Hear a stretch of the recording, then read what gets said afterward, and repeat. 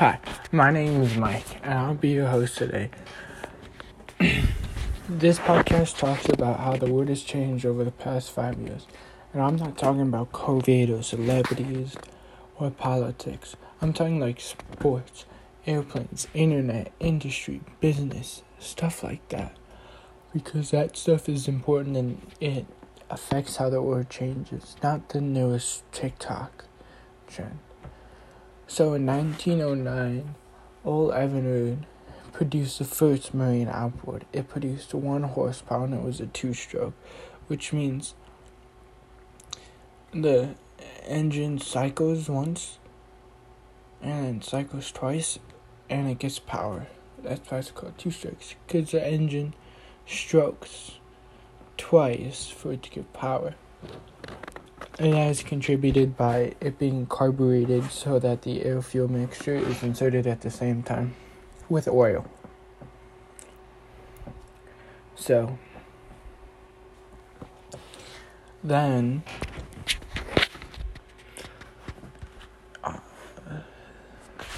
skip ahead into the 1950s and 60s, Mercury, which is an American, which Old Evinrude he's Canadian, and Mercury, which is a company,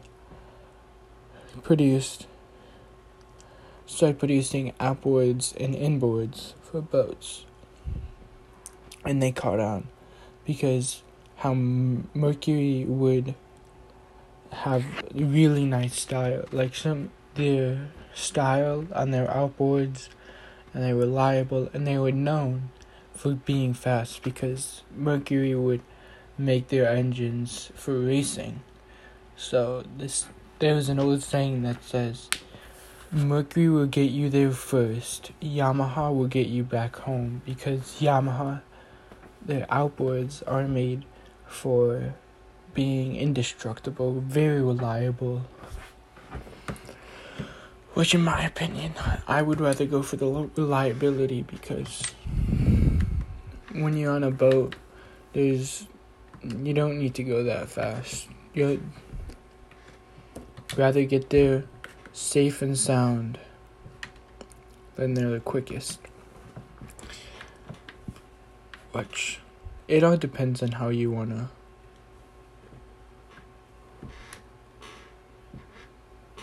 take it.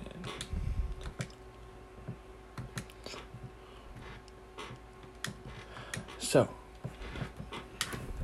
then, in the 80s, in the 90s, early 2000s, pontoon boats became popular.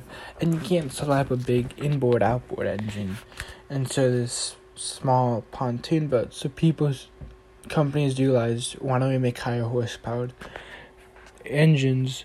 So then, in the past 20 years, Mercury, Honda, Yamaha, and Suzuki are producing 300, 250 horsepower. Mercury even has a 600 horsepower V12 outboard motor, which for them to make an outboard like that is mind-blowing to me. And it's all just held in by 4 bolts to the boat, which sometimes is good for replacing it, because and it's a bit harder to replace an outboard, but you just have a forklift and you unscrew the bolts and you just lift the outboard out. Instead of with an inboard, it's like taking an engine out of a car. It's very meticulous, you gotta be very precise, and not so fun. But it's all on pricing and which you prefer, because outboards are very fuel efficient. Like a 44-foot contender with 3 Mercury 400s going 40 miles an hour gets 2.1 gallons per mile, which if you have a car, it's compare that to a car. I mean, going 40, it's pretty good. But that also, you got to consider that you're pushing 44 feet a boat, which that's a very heavy boat, too long. But you also got a lot of things like your console and all your fishing equipment on there, which is very important. But thank you for taking the time to listen, and I hope this has changed your view on outboard motors.